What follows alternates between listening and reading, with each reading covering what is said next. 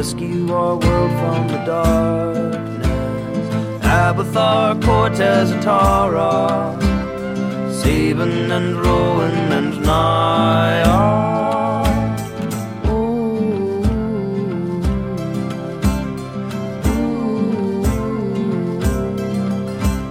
Save us, Aurora Nova.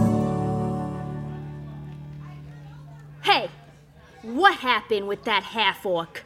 You dropped his narrative arc like a hot potato. Yeah, he was in the pilot episode and had like 2 lines. Patience, please. It's called foreshadowing. Cortez will be back soon. Indecision consumed Naya's mind and fended off any chance of sleep. Was she to venture out into the unknown with 4 people she tangentially knew, to face strange and terrible dangers on someone else's quest for revenge? Or was she to stay in Highgate but escape Blackwood, relying only on illegal, unfamiliar Tangleroot markets and herself? Or, perhaps worst of all, stay in Blackwood and suffocate under her parents' unyielding control. Naya rose from the floor and, with elven grace, stepped over her companions' sleeping bodies and slipped out the door. Her dorm room was ideal for the solitude she needed to clear her mind. Unfortunately, when Naya turned the corner, she spied 2 brutes, no doubt hired by her parents, overturning the room, searching for clues to her whereabouts. Naya fled the campus and town proper. However, she did not wish to re-enter the forest that caused her such trouble already. So, Naya went to the only place she could envision the solitude she sought.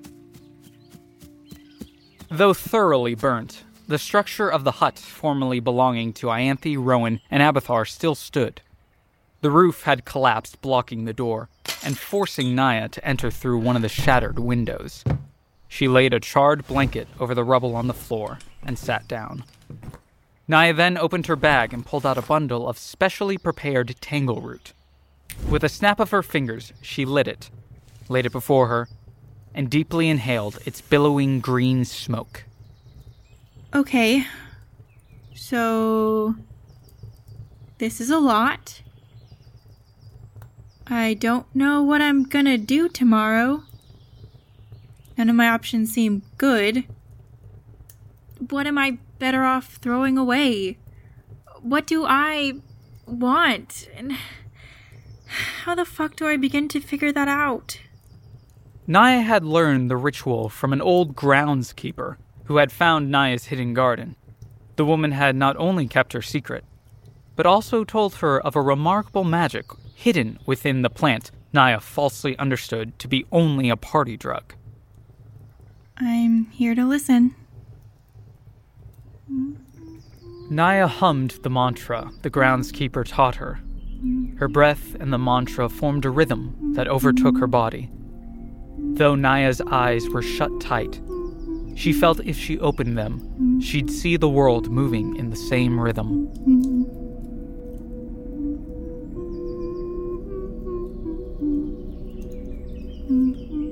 Naya took another deep breath and began to ponder the prospect of leaving Highgate. The only thing she knew of the world outside was that it had produced a band of marauders who had destroyed her home. She thought more about what home even meant. Could she call the estate where she lived home? If everything it stood for explicitly detested everything she stood for. Hello, Naya. As if originating from the smoke itself, a faint but familiar voice rose to Naya's ears. Madame Vera? The fortune teller? Don't mind the facade. That is not the question you wish answered. Yeah. There's pros and cons to each path. Each scares me more than anything I've ever imagined, but in one case I'm all alone, while in the other at least I'm with people, arguably friends. I was actually just thinking about the card that you showed me. The loner guy, the hermit. You said I'd face loneliness. I believe Madame Vera said you'd seek solitude. The intention of the two differs like sunrise and sunset. Okay, so the reading doesn't apply yet? Patience, Naya. You sought solitude tonight, did you not? That was a reading of your future, which, as an elf, may extend for quite some time. This is certainly not the last time you might seek your own counsel. My own counsel? So, you're just a figment of my imagination? Perhaps I am. Perhaps I'm not. What is solitude if not a quest for one's own counsel? And yet, if I am not you, then, is this solitude? Okay. So, now what? What does your own counsel say? The question hung in the air as the bundle of tangleroot burned out. With a gentle swiftness, Naya fell back into the present. Once again, she was alone. Atara awoke with the dawn as she did every day since birth. She looked to the ground where Naya had slept to see her new friend gone. Damn. Never before had Atara felt so comfortable with another person. Now she wished Naya were there to help her with the conflicting emotions racing through her mind. Like Naya before her, Atara left the room, seeking a place to think.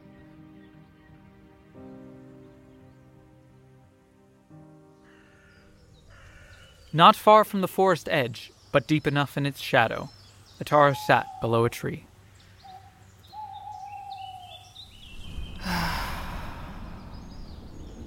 You've reached a fork in the road. Gods! Standing in the tree above her was the man from the forest. Unlike before, there was not enough darkness here to conceal him. Strangely, he appeared to be not much older than her. On his arm perched a brown and white owl with yellow eyes. Don't worry. I'm not here to tell you which road to take. You've already decided. Then why are you here? I know you know very little of me, but rest assured that my goals are aligned with yours, even if you don't know it yet. Here is a little token of my support. The owl took off from his arm, arcing down through the air. It finally landed on Atara's shoulder and began to poke at her hair with a soft curiosity. Her name is Lavana. She will take care of you, so take good care of her. With a chill breeze, the man disappeared, leaving Atara alone with her new companion. Hi, Lavana. I'm Atara. Atara closing the door pierced through the thin veil of Abathar's sleep. Unlike his new friends, no doubt existed in his conscious mind. Yet, there was one thing he still had to do.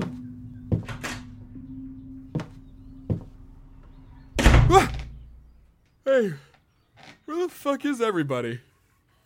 I don't know. Who just left? Isn't it obvious? Aren't you used to waking up to those loud, lumbering movements? Sabin, why must you make fun of him? And everyone, really. I don't make fun of everyone. Like who? You, for instance. And Naya. Yeah, I just, try to keep people from getting overconfident. If that is what you intend, you don't accomplish it well. From my point of view, it seems like you aren't a huge fan of yourself, and you can't stand people who are. Okay, well, fuck me then.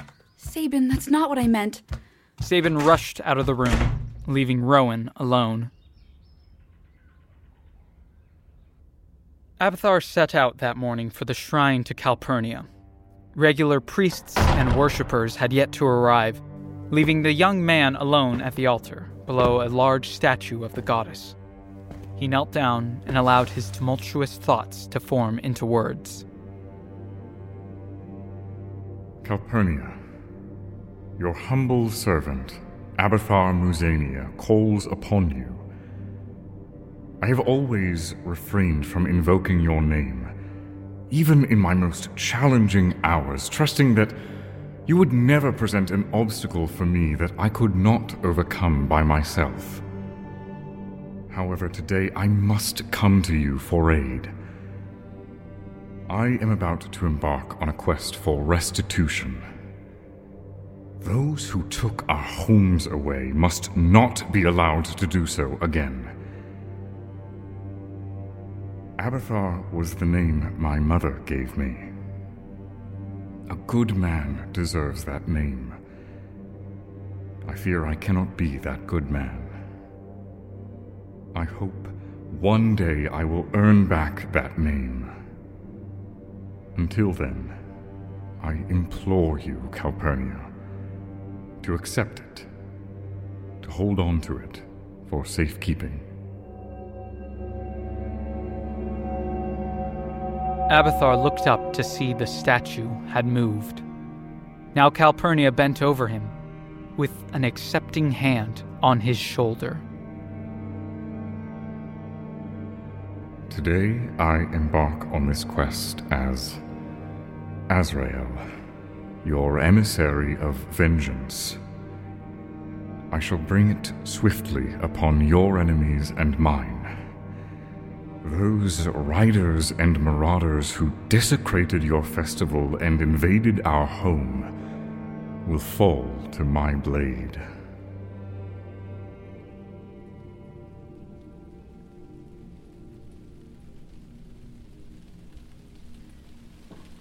My friends, my community, we are all gathered here today to mourn the unspeakable. The memorial site was chosen in the fields abutting the fairgrounds, where just over a week ago, Abathar, Rowan, Sabin, and Atara accepted the job from the farmer. The surviving Margraves of the provincial oligarchy seized the land after the farmer and his family died in the attack, repurposing it as a memorial to those lost in the sacking of Highgate. Now, Azrael, Rowan, Sabin, and Atara stood at the edge of the fields, watching the prayers, unable to break away, not yet having found an opportunity to discuss or act. They stood still with the rest of the attendees as the official eulogies concluded, so stunned were they by fear and anticipation. So Naya decided not to come? I guess not. Finally, the crowd began to disperse, some to help with the burial, others to go home and mourn in private. Through the shuffle, they could see Benedict standing next to his mother, wiping tears from his face. Oh, so he does have feelings. Sabin, he just lost his father. Now, I'm just supposed to forgive him for being an asshole? Are we just forgetting how he's responsible for that kid going missing? While Sabin railed on, Benedict noticed they were staring at him. You all think you're so high and mighty. You think it's okay to make fun of me for losing my dad just because I was mean to you in the past? You're not the good guys you think. Benedict, we weren't making fun of you. Rowan was just informing us about what happened. I am so sorry for what we've done to give you that impression of us. I don't want you to remember us like that. No one deserves to lose someone they love. If anyone can understand that position, it's me. It's painful. You may never fully recover from that pain, but I sincerely hope you do. Azrael led the three others off, leaving Benedict stunned and silent. He hadn't expected that.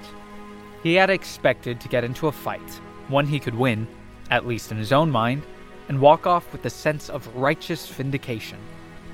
It wouldn't have fixed anything, but it would have helped him for a moment. Instead, he was given pity. pity that lay bare the fact that he was wounded, and that neither Azrael nor anyone else could help him, only recognize his pain. And, like most cases, this pity came from a kind heart, making it difficult to hate Azrael.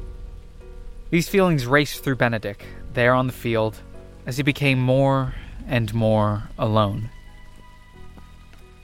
You don't want him to remember us like that? Yes? You spoke like you don't plan on coming back. Do you? What's left here?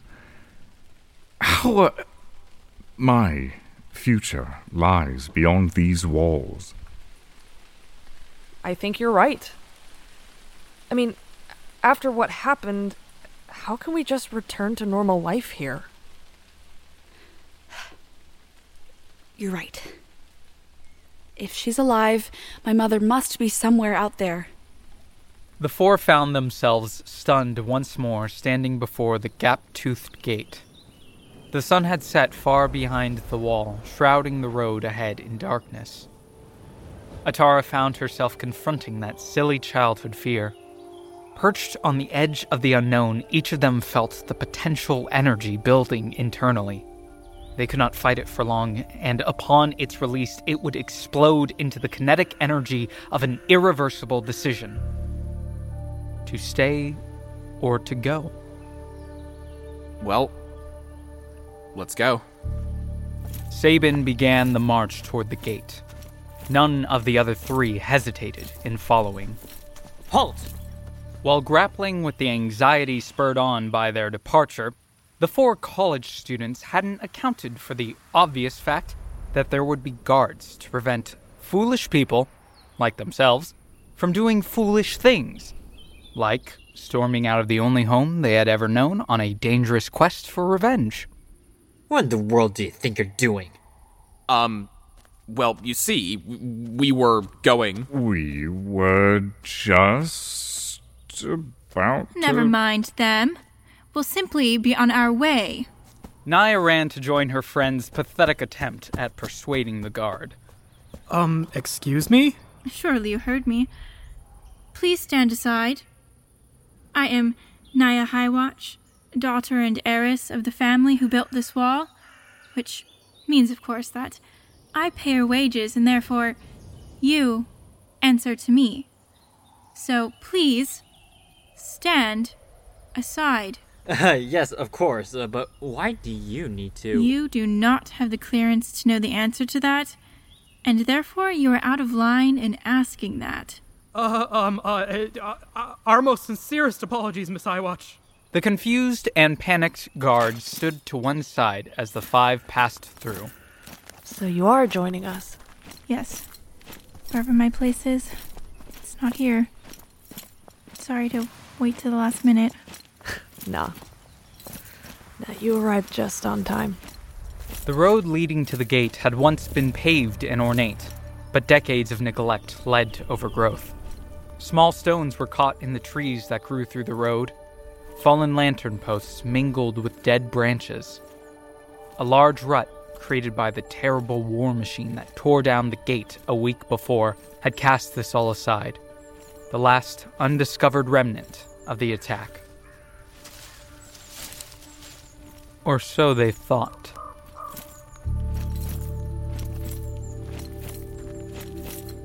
The party traveled for an hour, putting Highgate far behind them. The lights of the province were no brighter than the stars above, yet there was no end to the forest in sight. At some point along the way, the rolling terror they felt at the onset of their travels had simmered down to a stable fear. They had been able to accept it enough to set it aside and focus on the walk.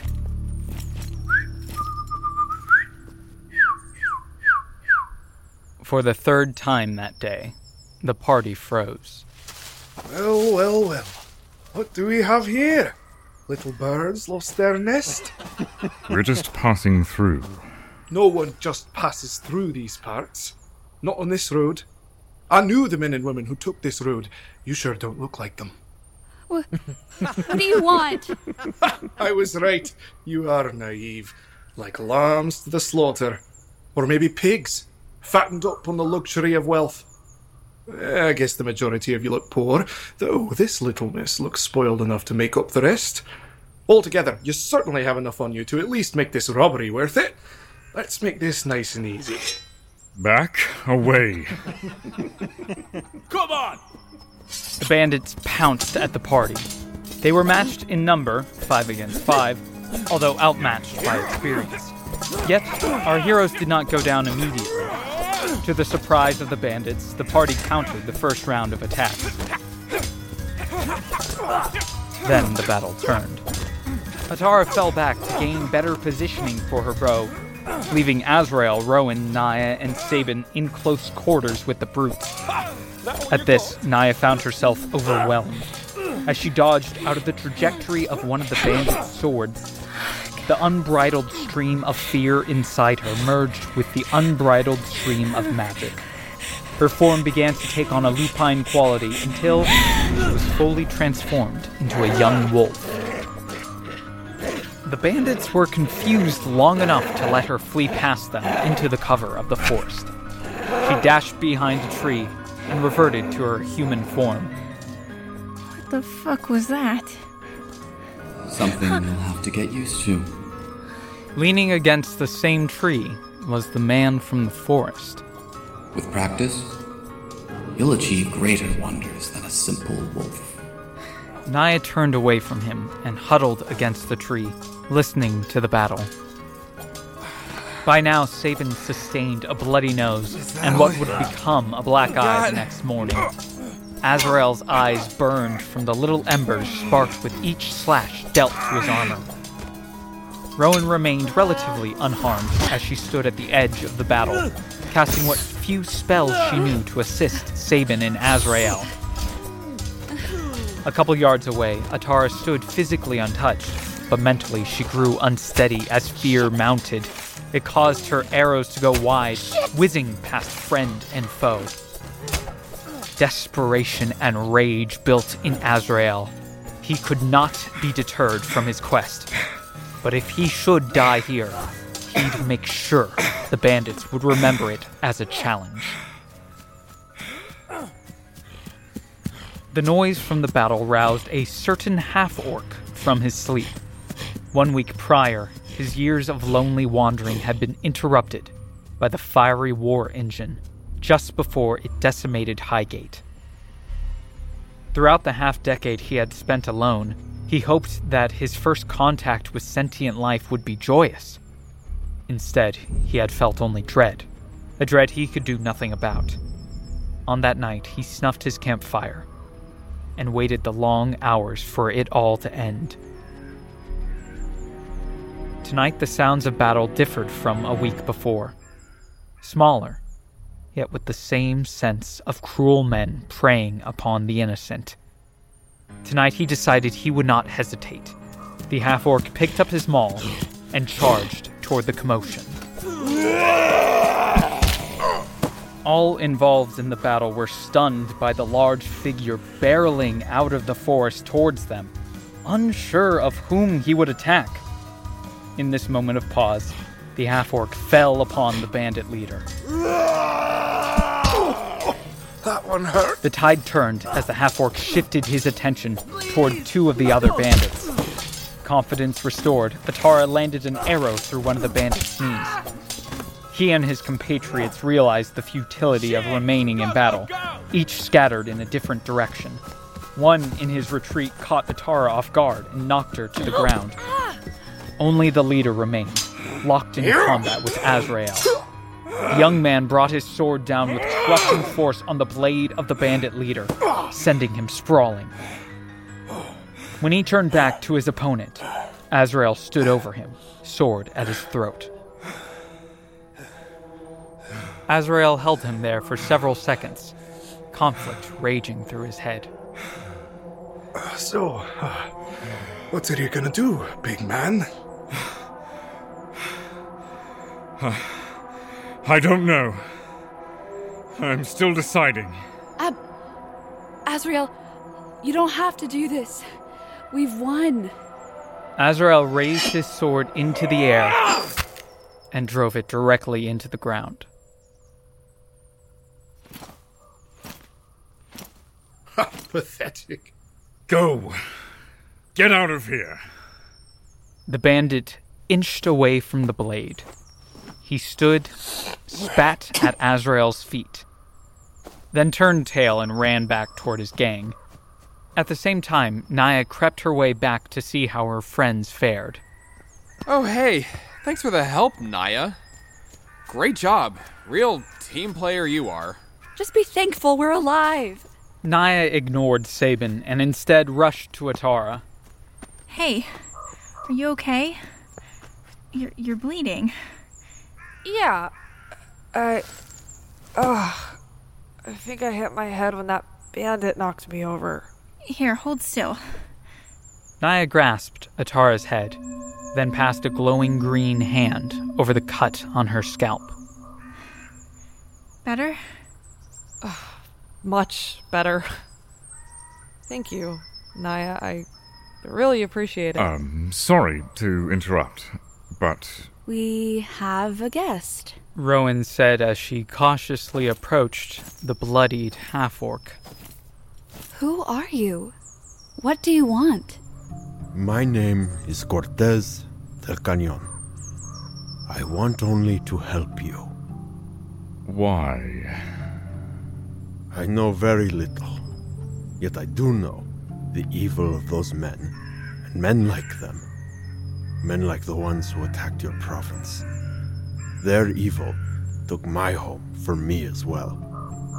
I do not know you, but I can sense your quest against that evil. Cortez lowered to one knee and offered up his maul on open palms. If you have need of me, I offer my strength to your cause. Azrael placed his hands on those of the half-orc and pushed the weapon back toward him. Hold on to that. I'm sure we'll have need of it in the future, but only while it's in your grasp. Well, now that that's settled, I think the new guy should take first watch. With that, the band of heroes, known one day throughout the land as Aurora Nova, was fully formed. Wait. You telling me that these chuckle fucks are Aurora Nova? No way. Oh my goodness. Can you get me more crackers? This is getting good.